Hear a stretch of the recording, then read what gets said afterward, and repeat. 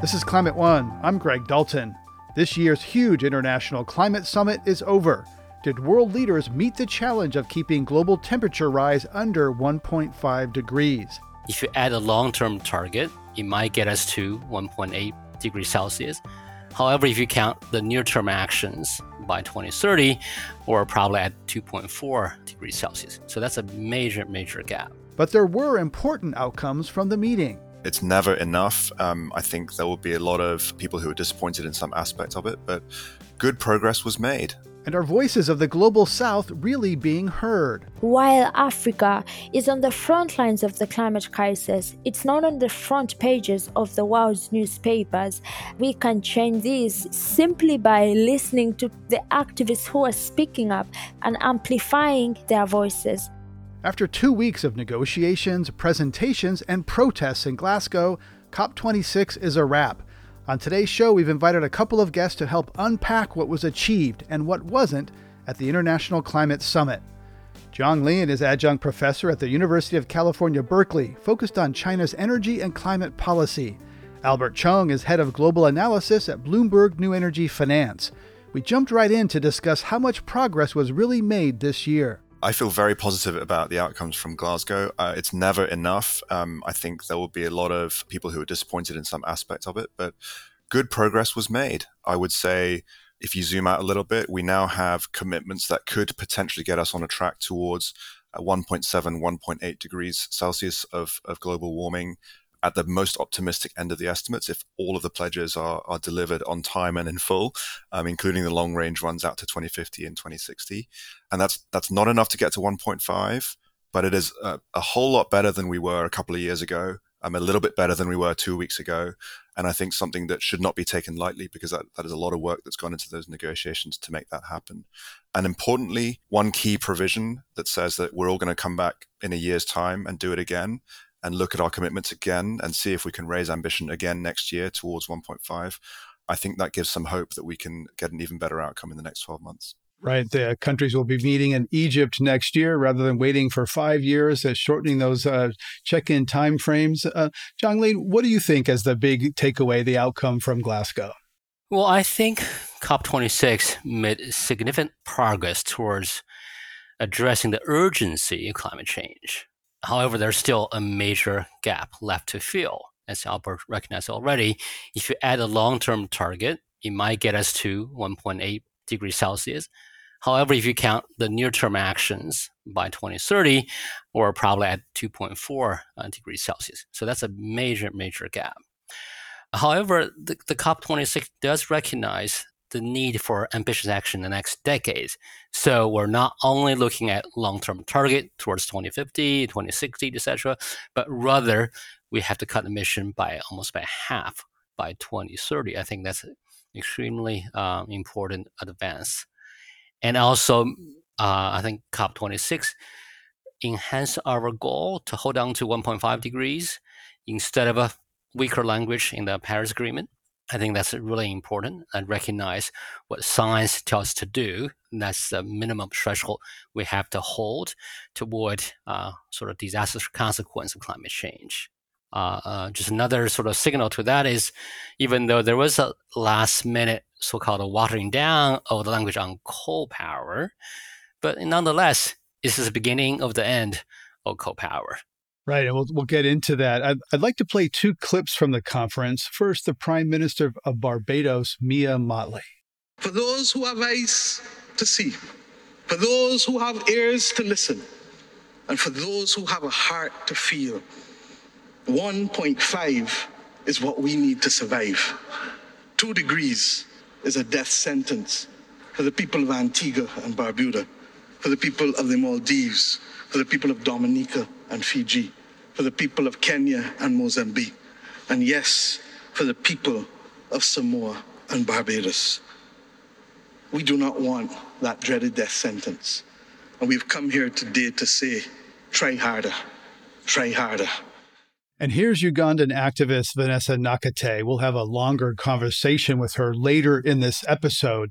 I hope you can appreciate that where I live, a 2-degree world means that 1 billion people will be affected by extreme heat stress In a 2 degrees Celsius world, some places in the global south will regularly reach a wet bulb temperature of 35 degrees Celsius. At that temperature, the human body cannot cool itself by sweating. At that temperature, even healthy people sitting in the shade will die within 6 hours. So really powerful human statements of what's really at stake. 1.5 or 2 degrees are not some abstract numbers. So Albert, despite progress being made, what was it like there to be with so much at stake and hearing statements like those? These conferences of the parties, as they're called, these COPs, are really unlike any other conferences that I, for one, attend. Normally we're doing industry gatherings, thinking about how to deploy clean energy, how to deploy electric vehicles and hydrogen. At COP, it is a rainbow. It is an incredibly diverse place to go, where you have people from every country, all demographics, all ages, civic society, activists, NGOs, and business, of course. And it is, for better or for worse, this incredible show and circus where the spotlight is on the global climate community just for those 2 weeks. And first of all, you cannot but feel energized and feel an incredible sense of purpose when you're there. But secondly, I think that theater, those incredibly powerful speeches that we've just heard, are a really important part of the process. Because the way that the Paris Agreement is structured, the way that these talks are structured, is through this process of kind of moral pressure on countries to do the right thing. So, I'm glad I was able to spend a couple of days there. It was a great privilege to be there. And I think that powerful words really do matter, because that's what motivates leaders. They don't want to be seen as the bad guy in the room. They don't want to go back to their country and face their people having been the bad guy in the room. So I think those words really, really matter and really resonate. Yeah, I've been in place at those where, like, someone from an island nation speaks, and it's just, you could hear a pin drop, and just because of the moral voice that's being heard. And some people would say that that's really what changed this time, was the presence and profile of people like Vanessa Nakate and other youth who are really calling, and Greta, of course, really calling on the boomers and the people in power, and, shaming them in some cases. Jiangling, how did that hit you? These numbers matter. How do those statements or other cries for help from Glasgow land with you personally? Well, I think that made it real for scientists like me to understand the consequences, that not on a global average mean temperature, but rather on people's livelihood. So that's an extremely, extremely powerful motivating factor. And that's why I think IPCC new report made a very strong direction signal that we have to go towards 1.5 degree Celsius goal, and that goal has been strengthened. Our understanding of consequence of climate change has been strengthened as well. Albert, British Prime Minister Boris Johnson was host of the Glasgow summit. He previously mocked eco-doomsters in some of his newspaper columns, but he's changed his tune, which he tends to do. But after the conference, he said it was the death knell for coal. As our resident Brit here, how do you see Johnson's handling of the conference? First of all, if any politician who has previously mocked climate change wants to change their position, I'm all for it. So, I wouldn't have previously supported what he was saying, but now I do. Look, the UK government had several really marquee goals for COP. One of them was to keep 1.5 alive. One of them was around coal, and actually to accelerate the phase out of coal. And so I think two key things happened during COP. In the first week, we had this global agreement on coal, which was to accelerate the phase out of coal. I would say, personally, I thought that was a slightly disappointing agreement, because it didn't actually include most of the major coal users out there, like the US and China and India. But it did include a few European nations which hadn't previously made such a pledge. So that was a good step forward. And then, of course, the final text does have this language that says we all agree to accelerate the phase down of coal. And I think, as we've all heard now, that language had previously said a phase out of coal. And India and China stepped in to say, we don't like phase out. Can we please replace that with phase down? Which implies some continuing role for coal, which, as we all know, is really not compatible with 1.5 degrees. And that was a source of major disappointment to Alok Sharma, the COP president. And you could see on his face that he was incredibly disappointed. Yeah, he cried. By yeah, that. He teared. Yeah. Yeah. And so I think for the prime minister to say it's the death knell for coal, I think the UK government was always going to trumpet the achievements of COP. And I think this is what we're seeing now, is maybe overselling a little bit what's been achieved. Jianglin, Xi Jinping did not attend the Glasgow conference, but the U.S. and China announced a surprise bilateral agreement to work together on moving away from fossil fuels and stabilizing the climate that supports our economy and lifestyles. Will that result in meaningful emissions? We know that as we record this, President Xi and President Biden are talking this evening, but tell us about that bilateral agreement. Well, I think the fact that U.S. and China made such a surprise announcement during COP under the challenging state of U.S.-China relationship, it's a story in itself, right? It shows that both countries recognize the threat of climate change to the world and to their own economies, and recognize the urgency to take so-called enhanced action, not just business as usual. So I think that means that both teams are working really, really hard to find common ground amid tensions on multiple fronts. I think that's a very hopeful sign. As you remember, it was the agreement between China and U.S. back in 2014 that laid the foundation for Paris. So obviously, 2021 is not 2014. We are in a very different world. But the common theme, both Special Envoy Kerry and Xi made clearly that climate change is a common interest for both countries, and they're committed to take a much greater enhanced action in the next decades. Both words are key: enhanced action and next decade. I think that's a new focus. Right. Seems like there's so much tension right now between the U.S. and China over China's military expansion in the South China Sea, forced labor camps in Xinjiang, trade tensions, the suppression of civil rights in Hong Kong. It's a long list, but climate might actually be an area, Jianglin, where the two countries can actually, this could be that place where they really find common cause. I do agree. I think there's a long list in that joint declaration on areas both U.S. and China will work together.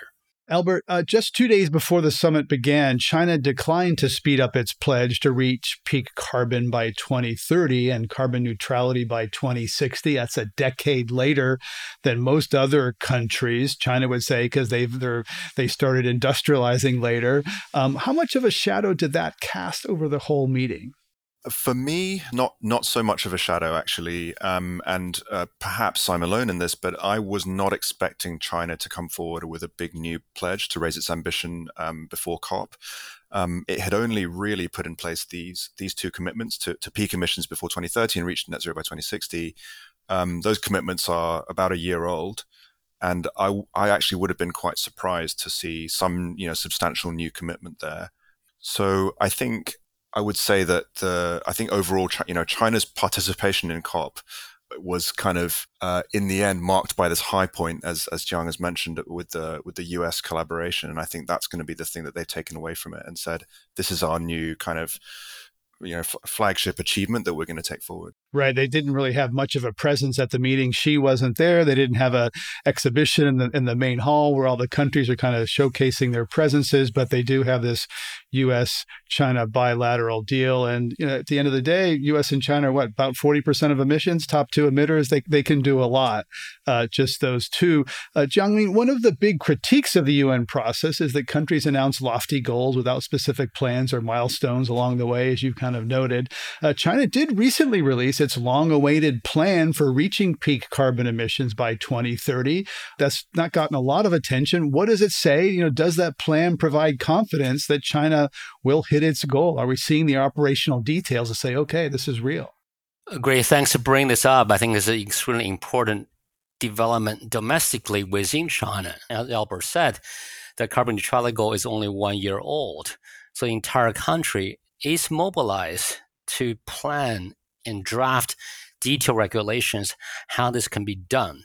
This is a rather unprecedented effort for a still growing emerging economy to put together a carbon neutrality plan, in contrast to OECD countries that our emission has peaked already. We're just going down. We need to go down faster. So to change the direction, first reaching a peaking by 2030, then getting down to zero essentially in 30 years, it's a pretty tall order, I would say. So everyone, as Albert alluded to already, are not anticipating a major target revision, but rather what are the plans are being put in place. So in China, it's called a 1+N plans, with the number one are the document issued by the Party Central Committee and the State Council on the guidance how to reach carbon peaking and carbon neutrality, which gives a fair amount of detail, including a few more high-level target, for example, including 80% non-fossil energy goal by 2060. That's lined up with the carbon neutrality pledge. Then the State Council issued its own implementation plan on reaching carbon peaking and in 10 major areas in different sectors of economy. So there are a lot more details that shed light on how China would go implementing different regulations, policies, incentives to get different sector economy to contribute to the peaking and then reaching carbon neutrality. So there are a lot more new details in that document. You're listening to a Climate One conversation taking stock of COP26 in Glasgow. Coming up, addressing climate justice through money for loss and damage. Ultimately, developing countries hold the rich countries responsible for causing climate change, and rightly so, for bringing climate change upon them. And, we're already seeing the droughts, the storms, the wildfires, all of that affecting the poorest countries, which didn't cause the problem. That's up next when Climate One continues.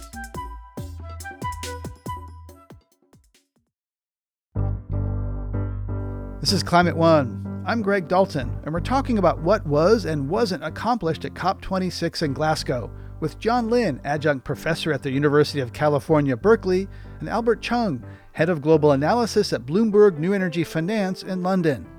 During the climate summit, the Washington Post published a big investigation showing that a lot of countries' claims of carbon reductions are built on faulty numbers. I asked Albert Chung how troubling this is.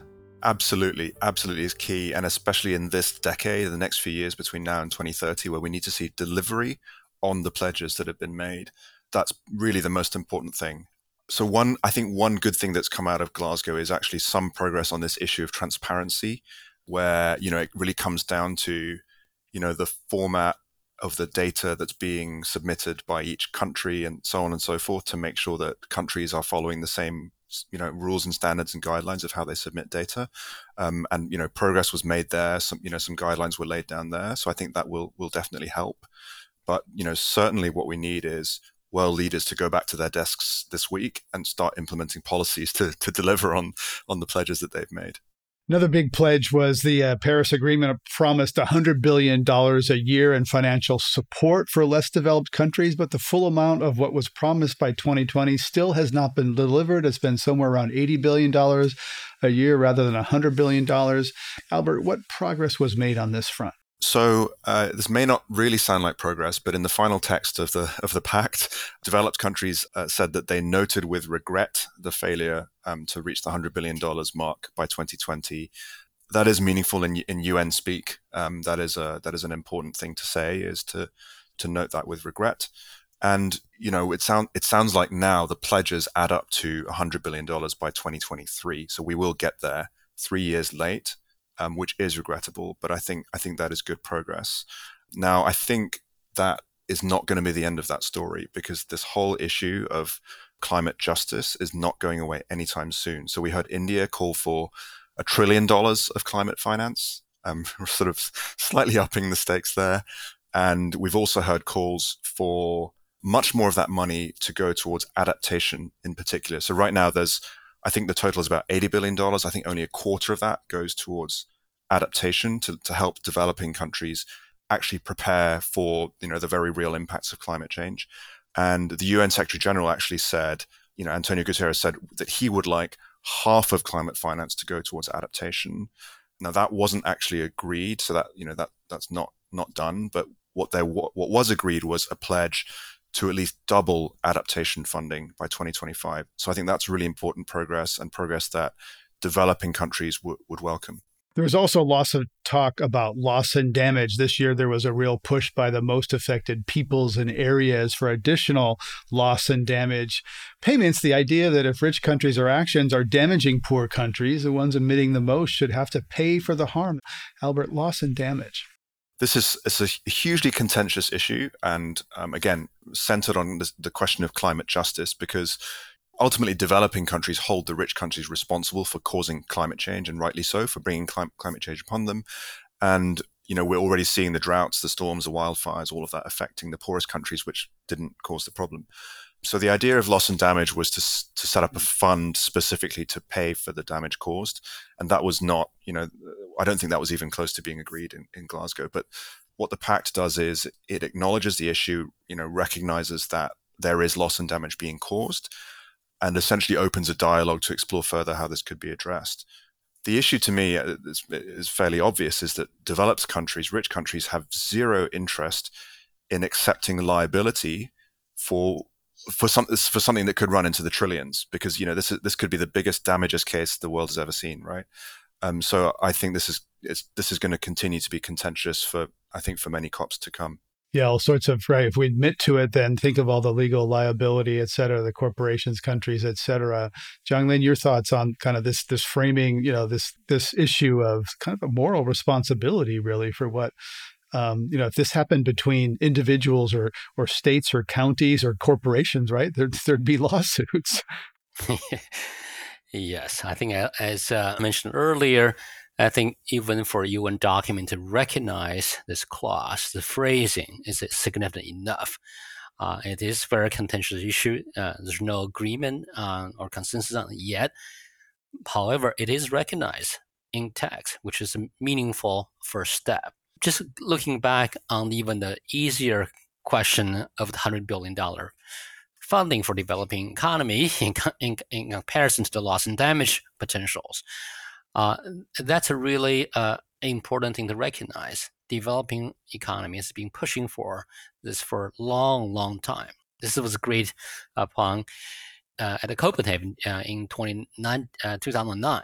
So that's 11, 12 years going. We're not going to get there until 2023. So it is a hugely disappointing outcome for developing economy, pushing for faster action. Justice, really, yeah. So, but also it suggests to me that there's a greater need to be met.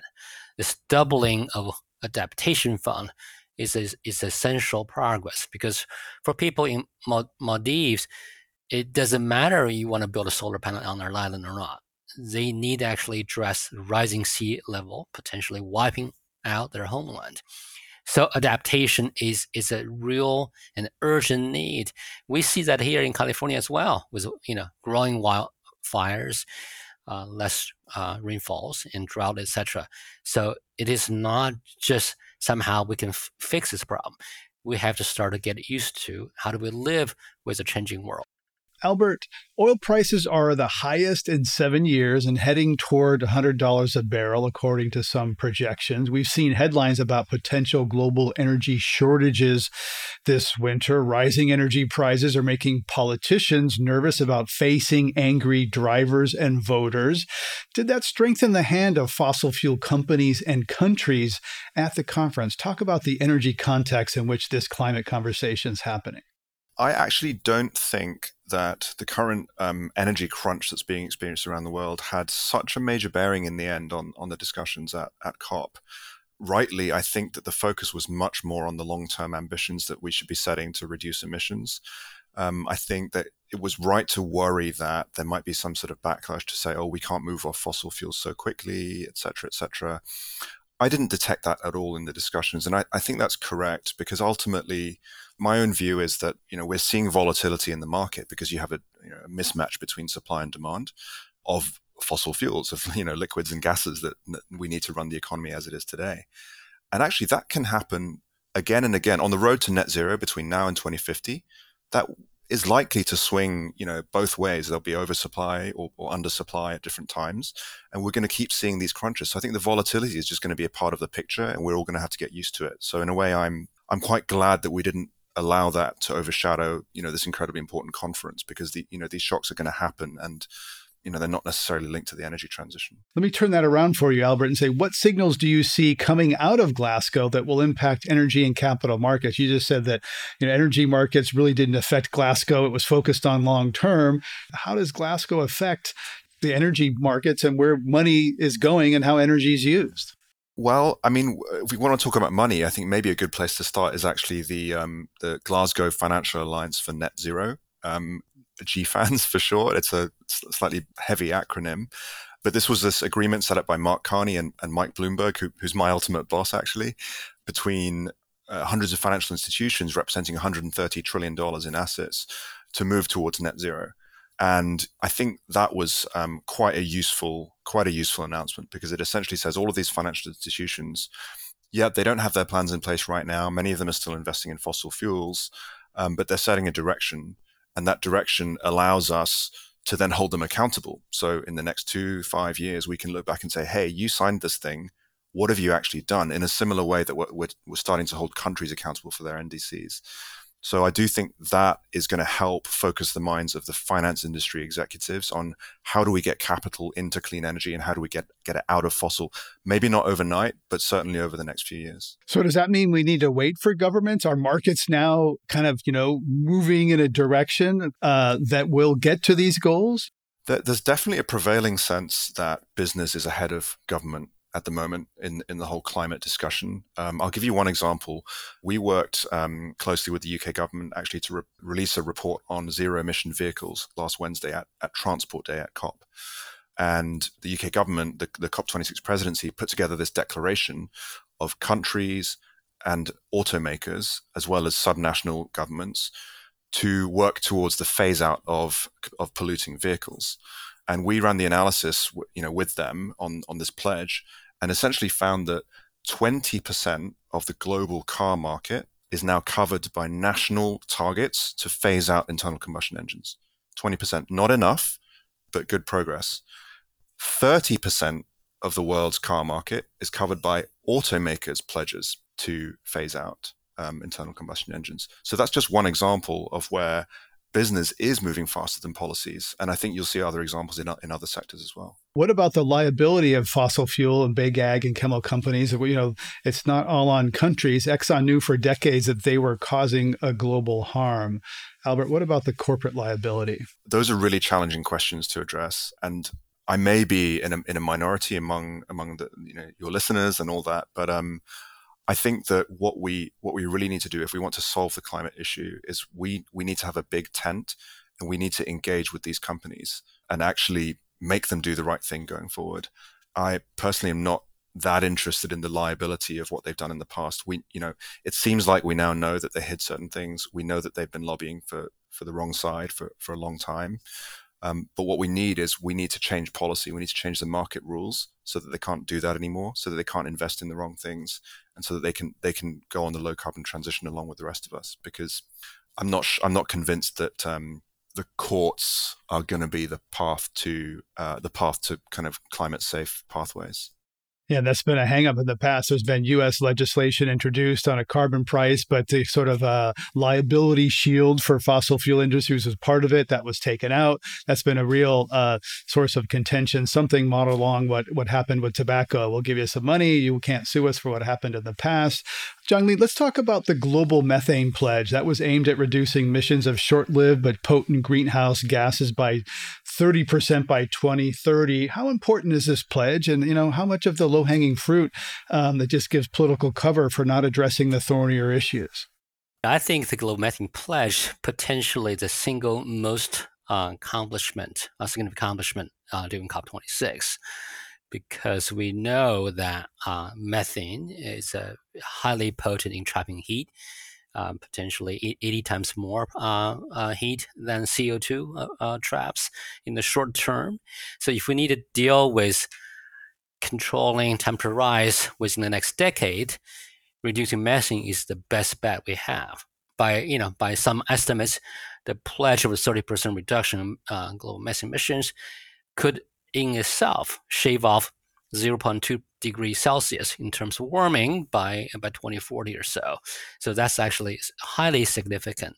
And second, that most of the reduction in methane can be done cost effectively, especially in the oil and gas industries. And there's like growing consensus, even among stakeholders in industry, that's a missed opportunity in the past. So I think it's highly, highly significant. Right, and that seems to be one area where industry is, quite highly aligned. Because methane, there's a lot of basically waste, and it's to get that to market, you can actually, it's usable energy. Albert, Boris Johnson, who we talked about, chief of the conference, said he wanted to make progress on cars, coal, cash, and trees. We talked a little bit about coal. How do you think that played out? On trees, we had this deforestation agreement that was, I forget the number of countries, maybe 100 countries, covering 85% of the world's forests, agreeing to stop deforestation by 2030. And that is really quite meaningful. So maybe if you look across, coal, cars, cash, and trees, perhaps actually the trees one is maybe the one with the best, new agreement. Of course, it has to be delivered, and actually we've seen pledges like that made before that were not delivered, but maybe trees is the most the one that made the most progress. Yeah, I totally agree with Albert on the tree topic. I think this is highly significant because this time there's a real money pledge, nearly $20 billion pledge to preserving forest or stopping deforestation by 2030. So there's a clear end goal there. And by my own calculation, that's slightly just under 10% of global emissions. So that's a big number, right? And so getting that done by 2030, also meeting our new focus on the next decade. What we can do now instead of future. This was the first conference of parties or COP where the U.S. is back, re-engaged. U.S. rejoined the Paris Climate Summit. The Biden administration is back after the U.S. has been absent for 4 years. How credible are U.S. climate efforts when it spends more than a year on defense rather than kind of on offense, talking about Biden's 10-year plan? There was a lot of defense, and Biden kind of showed up empty-handed because the U.S. didn't pass by the time he got there the infrastructure bill, the Build Back Better plan. Albert, you want to take that? U.S. leadership, was it present? Greg, last time we spoke, last time I was on this show, I think I said that the U.S. was a bit less credible than I would have liked. But look, the U.S. showed up for COP26, dozens of political leaders. John Kerry worked incredibly hard for the 2 weeks that he was there, the whole time. And I think it did show that the U.S. is back, that it wants to engage and it wants to lead. And like many other countries, the US showed up having already made the pledges, really. There were not that many new pledges made at Glasgow. So the US had already set forth its plans, to reduce emissions by 50% or more than 50% by 2030, et cetera, et cetera. So it wasn't like Biden was completely empty-handed. He did deliver on at least the infrastructure bill during COP26. That is now done, but not yet on the economic spending bill, which would really have been a big boost for clean energy. So I would give the US a qualified, maybe 3 or 4 stars out of 5 for what they did on the day in COP, given the constraints that the administration faces back home. The US wasn't able to sign the coal declaration, wasn't able to sign the electric vehicles declaration, because those are not realistic political prospects to get agreed back home. Right. And I want to ask you kind of like how change happens, because looking at climate Twitter during the conference, there were a lot of people, young people particularly, who were really disappointed, angry, sad. We need to, talk about revolution. They really need to shake up the system because they think the establishment is not going to deliver the reductions needed, and that there's going to be more political pressure. We saw this, some of that during the conference of parties, Greta saying this is all blah, blah, blah, some youth walking out, etc. So Albert, having been there, what your sense of is the establishment, the elites going to get this job done, or is there going to be more, civil disobedience? As the world gets hotter, desperate people take more desperate measures. I don't think we are on track for 1.5 degrees. So I think it's right that that people are angry about that. And you're going to have the campaigners and the activists and the NGOs who essentially pan the Glasgow Pact and say it's greenwash, it's just blah, blah, blah, it's just words. But you have to remember, I mean, words are all the negotiators have in that conference room. What you're trying to do is get 200 countries to agree on a text. And the text is the path forward. They're not in there planting trees, they're in there crafting words. And what those words say, if you read it, is let's come back next year and keep trying harder. So I think it's good to be angry. I think that anger helps. But I think to say that, these people aren't trying or aren't doing enough, I think, they're working hard, and I think this is the right system and the right process to try and get to a better outcome. I think the young people are right to be disappointed, to be frustrated. I think bring the pressure on, and that's what's get it going, right? It's a democracy, right? We need our citizens to be engaged to push for what we hope for. So don't let the pressure drop. But also, broadly speaking, I think UN is only one avenue of change. It's an important one, but it's only one. It takes multiple sources of change to make it happen, including everyday activities each citizen can take on, but also in your own local jurisdictions, industries as well. So I think that we need to start mobilizing different sectors of the society to all work on this common goal. Just hoping for one UN document to solve our problem is probably not realistic and cannot be counted on. That was Zhang Lin, an adjunct professor at the University of California, Berkeley, and Albert Chung, head of global analysis at Bloomberg New Energy Finance, weighing in on what did and didn't get accomplished at COP26. This is Climate One. Coming up, African climate activist Vanessa Nakate says we will only be able to have climate justice if everyone is involved. I know and believe that every activist has a story to tell, and every story has a solution to give, and every solution has a life to change. That's up next when Climate One continues.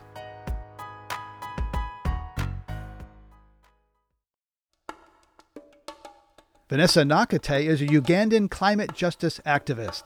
Inspired by Greta Thunberg, Vanessa began a solitary strike for bolder climate action in 2019.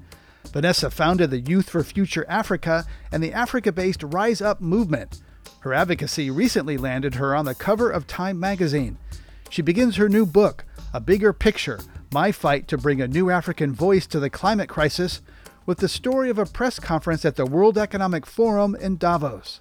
In January 2020, I got an invitation from the Arctic Base Camp, and it was to go to Davos. And at that same time, the World Economic Forum was happening.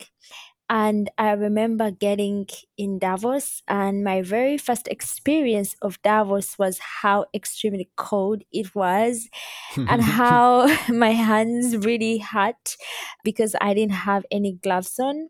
And then I got this invitation to speak at a press conference with other activists from Europe.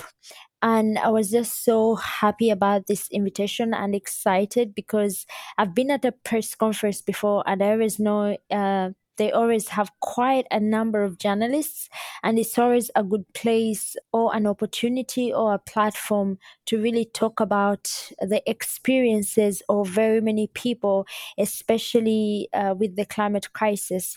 I remember one of the things that I really emphasized at the press conference was, the importance of listening to every activist from every part of the world.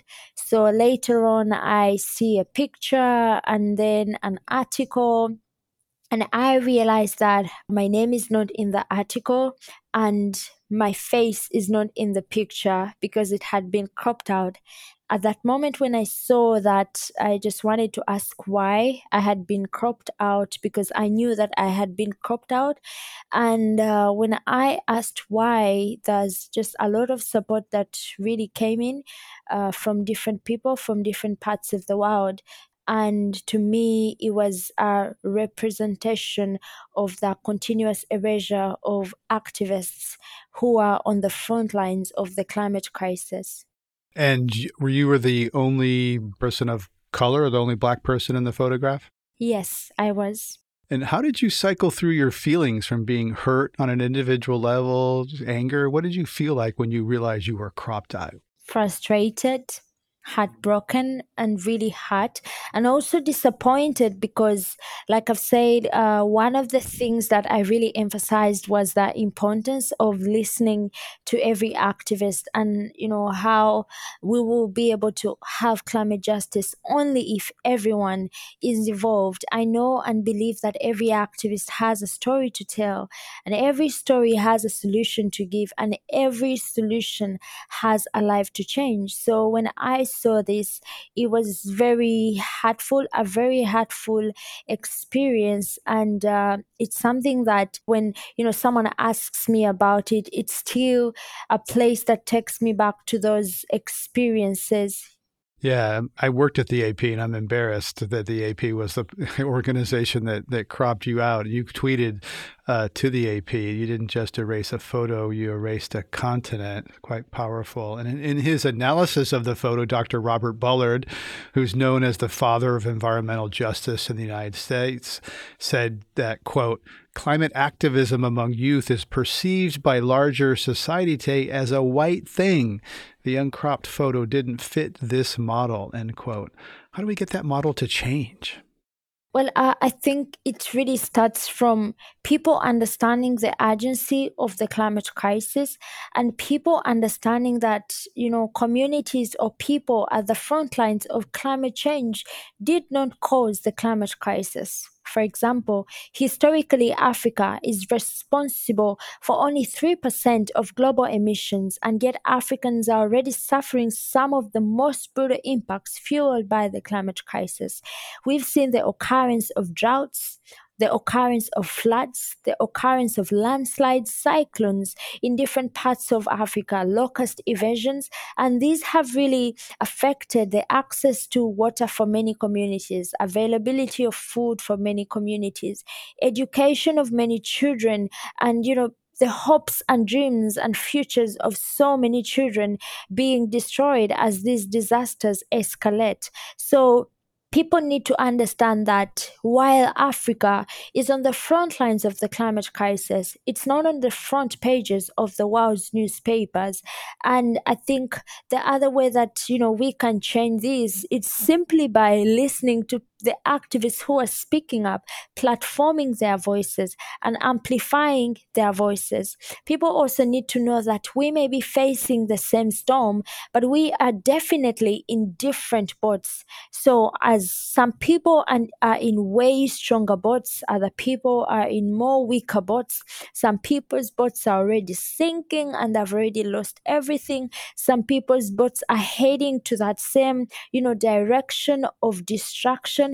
When people understand that is, the horrible reality of the climate crisis, that those on the front lines, those who find themselves in much weaker boats, did not cause the climate crisis, then it would be easier for people to pay attention to what the activists from Africa or the global south in general are talking about when they are demanding for climate justice. Yeah, it's deeply unjust that the people who caused it least are feeling it first and worst. You've organized climate strikes in Kampala, the capital of Uganda, where you grew up, and as well as trying to get your voice heard at international summits like Davos and Glasgow. How's your message different when you're speaking in Africa or in Europe? Yeah, when it comes to the people in Uganda, especially the schools that we go to do like education about climate issues, this is mostly about creating awareness and, awakening people to their connection to nature. Many people don't know about the realities of climate change. However, people do see the floods. People do see the droughts, because some of these things are talked about on the news when they happen. People see the occurrence of landslides.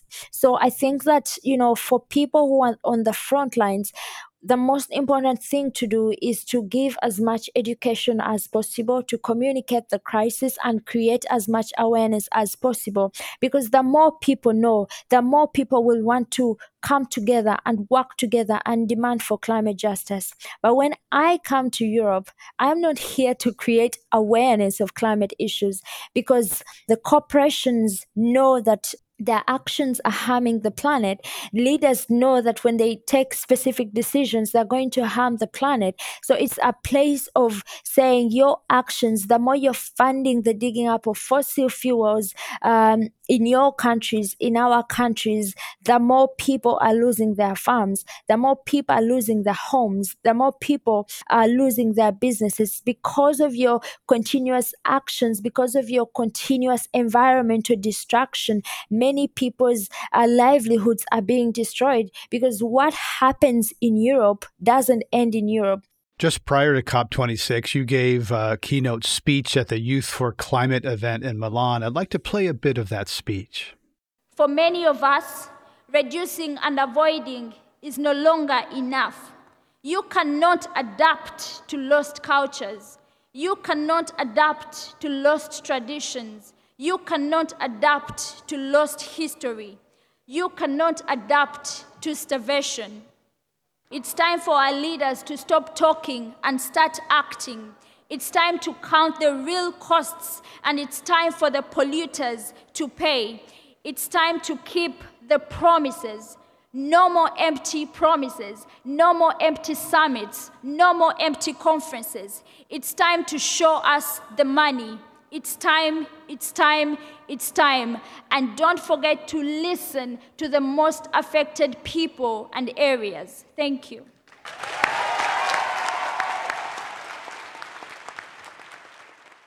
That was quite a powerful moment there. Who do you think most needs to hear your message? And is it breaking through to people in power?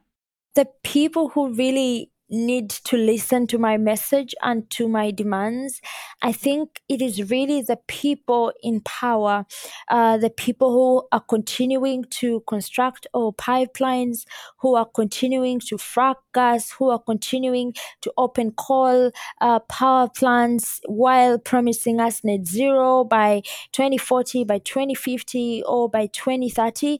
They are the people who really need to listen, to my message, but not just my message, the message that has been spoken by a number of activists in this generation, activists who have been there, way before we started activism. That is the message that we want the leaders to listen to and to give action, to give justice that has people at its center. We want the climate justice to have people at the center of the decisions of the leaders. And of course, one of the things that I really emphasized in that speech was loss and damage. Leaders must understand that loss and damage is here with us right now. They have to acknowledge that. They have to put loss and damage on their agenda, and they have to give the money for communities that are already experiencing loss and damage. And this money, we want it in grants and not in form of loans. Yeah, it's kind of very simple concept. If someone's pollution or water, sewage runs onto their neighbor's property, they would be expected to pay and clean it up, and that's what's happening on a global scale. And the people who are responsible are not paying for that. Recently, Royal Dutch Shell CEO Ben van Beurden spoke at a conference before Glasgow, and activist Lauren MacDonald got up and really, shouted at him in a way that gained a lot of attention. Let's hear that clip now. So, if you're going to sit here and say you care about climate action, why are you currently appealing the recent court ruling that Shell must decrease its emissions by 45% by 2030? I seriously do not understand what goes on in your mind to sit there and say, I'm trying to do better, when you're appealing against being legally binded to climate action. So, yeah, my question is a yes or no question. Will you repeal this? If you care, will you repeal this? Repeal the appeal, you mean? Or, yeah. But, again, you gave some context, which, by the way... I'm going to take that as a no. So I'm just going to say, I hope that you know that we will never forget what you have done and what Shell has done. I hope you know that as the climate crisis gets more and more deadly, you will be to blame, and I will not be sharing this podium with you anymore. I'm curious what you thought about that moment where a youth activist really was on stage, on the TED stage with the Shell CEO, and really spoke quite directly and unexpectedly and forcefully to him? I think it's really powerful and inspiring when youth activists do that, and they speak truth to power in front of leaders, in front of presidents or vice presidents of, corporations like Shell. And I also think that it really tells a lot when, people who are destroying the environment, people who are destroying the planet, are the same people who are given spaces to discuss our future. It's kind of contradictory, the same person who is fueling the climate crisis to be invited, to talk about climate, the future of climate solutions and all that. So I think that it's really powerful when youth activists speak truth to power and demand for accountability when leaders or when oil giants are given spaces that they are not supposed to be given to. How did you learn about climate change, first in boarding school and then on your own? In boarding school, climate change is usually one of the topics in geography class. And I remember learning about it as every student, because when you ask any student, either in primary school or in secondary school, what climate change is, they will tell you this is the average change in weather conditions over a long period of time. But no one will tell you that climate change means droughts, means floods. The time I got to start to understand the urgency of the climate crisis, it was in 2018, towards the end of 2018. And it was through my own personal reading and realizing how urgent of a problem it was, and how it was more than, that definition that we all knew, that definition that every student knows, that it was something that was impacting the lives of the people right now, something that was, threatening the livelihoods of very many communities right now. And it's really in that period that I decided I would do something about, the climate crisis. And after being inspired by the climate strikes, which were started by Greta, I decided that it would really be a very powerful way to demand for climate justice and also create awareness. I get chills hearing you talk about that. You're the eldest of 5 kids growing up in Kampala. Share the moment when you told your mom you were going to a climate strike. Take us to that moment. Yeah, it was actually Saturday. My very first climate strike was on a Sunday, because I took time before starting the climate strikes as I was really scared to go to the streets. And the time when I felt like, that feeling of, you've taken so much time, and that feeling of urgency that a lot of time has been wasted. And then I decide to, to say to myself that I'm going to do this climate strike.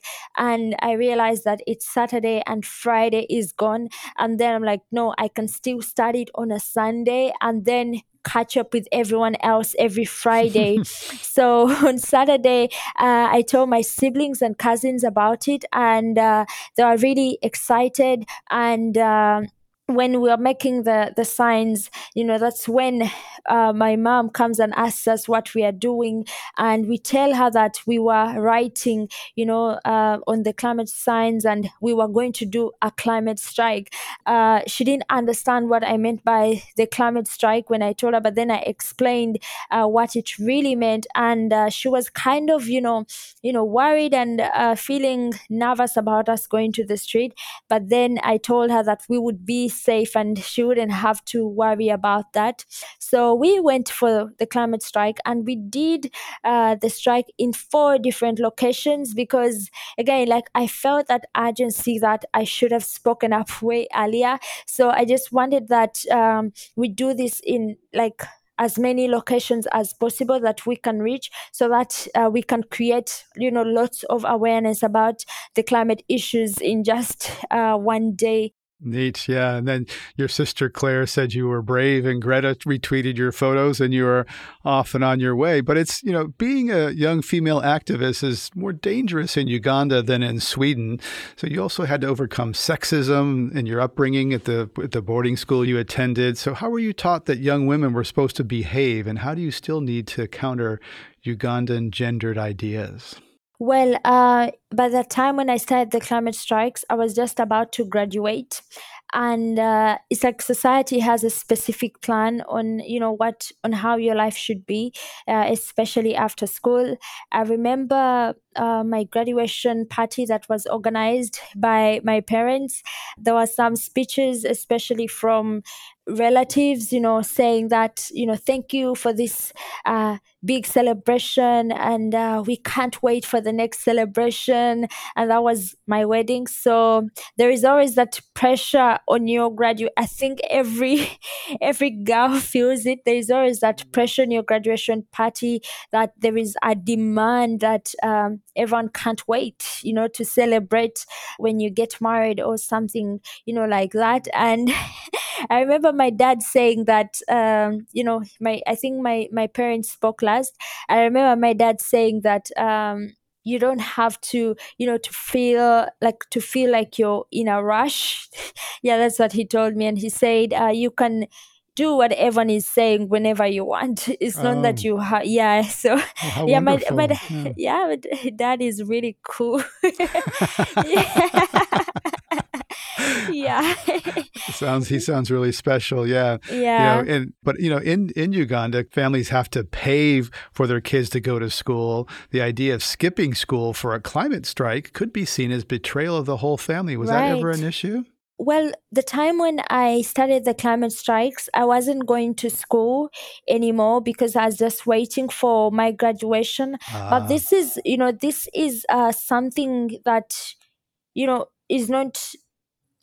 I'm trying to find how to explain it, but it's something that many students would face in Uganda, because there is that, feeling of, growing up being told education is the key to success, and knowing that you have to finish school, and also knowing how much hard work your parents really put in ensuring that you stay in school and all that. So students have like this respect for their parents, and also for their opportunity to be in school. So it's not that they will easily walk out of school, and also they could face that the schools can have like security personnel, so you can't just walk out. You could be suspended if you forcefully do it, or you could even be expelled. And in many cases, your parents may not get a refund of some of the money that they have already spent.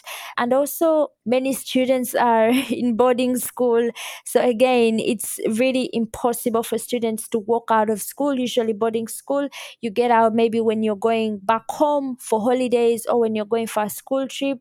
And then the other thing is the issue of access to funds. Usually students, many children get funds at 16, 17, and sometimes 18. So it's hard to keep like that kind of coordination through the phone or through the internet as well.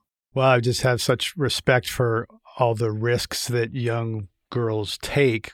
The social expectations of what girls are supposed to do or not do, the economic pressures, the expectations of the family's future, taking a lot of risks when they engage in those climate strikes. You point to education of girls not only as an equity issue, but also a climate issue. How do those relate? Because they're not often seen as connected. Yeah, it's something that I also started to learn. I've in my activism, I've just been learning and trying to educate myself as well. So I learned that Project Drawdown lists 100 things that we can do to reduce greenhouse gas emissions, and ranked number 5 is education of girls and family planning. So Project Drawdown says that when more girls are, educated, and more women are empowered, this could be a very powerful, solution that could help us tackle the climate crisis. One, this is a solution that would help reduce on already existing inequalities that women and girls face in society. This is a solution that would help build resilience of many women and girls in the society. And this resilience is not something that only benefits the individual. It extends to the family, it extends to the community, it extends to the world at large. Literally, when more girls are educated, when more women are empowered, it gives all of us a lifeline. And it's also a solution that is going to reduce greenhouse gas emissions all at the same time. So when I learned that, I thought that it would be really powerful for people to learn that education of girls and women empowerment is a powerful tool is a powerful tool to addressing the climate crisis. Greta has said that, boomers, people in power often say to youth, oh, you give me hope, you're going to inspire us, you're going to solve it. And she pushes it right back on them and says, don't give me that. It's the patronizing, you're in power, you solve it. So I'm curious if when you've encountered these people in power in Europe and the global north, if you felt that similar sense of kind of, I don't know, patronizing towards you, and they acknowledge you as a cute kid, but they don't really, that it stops there. Have you had that experience? Yeah, I have had that experience of being called inspiring and being told that young people are going to change the world, and this just really ends there. But they never really take action from the demands that we are asking for. And well, a few weeks I made like a TikTok, and it was basically saying how, some of the leaders, praise young people, but then they continue, let me say, with the extraction of oil. So it was more of, young people are inspiring, but we love our oil, don't touch it. And young people are going to change the world as long as you don't talk about our natural gas. So basically it was a TikTok that many people are relating with, many activists, that leaders are always there to, praise and call young people inspiring and, take pictures with them, but then they never do what the young people are asking for. How do you deal with setbacks, those feelings that no one's listening, the change that you want isn't happening, that youth might be used as props? And what's your advice to others who feel the same? There's a time when I felt like, the inaction of the leaders was beginning to frustrate and depress me, and I just felt like we continued to strike, disasters continued to happen, but then the leaders continued to act like nothing was happening. So in that point I was really depressed, and I stopped striking, and I just couldn't get the strength to go to the streets because I was just so frustrated about the inaction of the leaders. But now when I was able to get through that situation, I just chose to really have hope. And I know that in many spaces, where I may meet leaders, I'm going to expect, those kinds of words of inspiring and, calling me inspiring or saying I'm going to change the world. Yeah. And I think that when those times come, I just really want to say, no, you are the ones to change the world. You are the ones to make decisions that will make this planet a better place. Because it's more like when the more you keep saying young people are inspiring, you're carrying all your responsibility and giving it to us. So I just feel like when that happens, I just want to take back the responsibility to the leaders and say, yes, I am an activist, and this is what I'm asking for. I'm not asking for praises. I'm not asking for pictures. I am asking for justice. Vanessa Nakate is a Ugandan climate justice activist and author of A Bigger Picture, My Fight to Bring a New African Voice to the Climate Crisis. Thank you, Vanessa, for coming on Climate One. Thank you for doing this interview. On this Climate One, we've been taking stock of what happened at this year's International Climate Summit, COP26. Support for today's program was provided in part by the Aral Foundation. Climate One's empowering conversations connect all aspects of the climate emergency. To hear more, subscribe to our podcast on Apple, Spotify, or wherever you get your pods. Talking about climate can be awkward, difficult, sometimes depressing, but it also can be informative and exciting. Please help us get people talking more about climate by giving us a rating or review. It really does help advance the climate conversation. Brad Marshland is our senior producer. Ariana Brocious is our producer and audio editor. Our audio engineer is Arnav Gupta. Our team also includes Steve Fox, Kelly Pennington, and Tyler Reed. Gloria Duffy is CEO of the Commonwealth Club of California, the nonprofit and nonpartisan forum where our program originates. I'm Greg Dalton.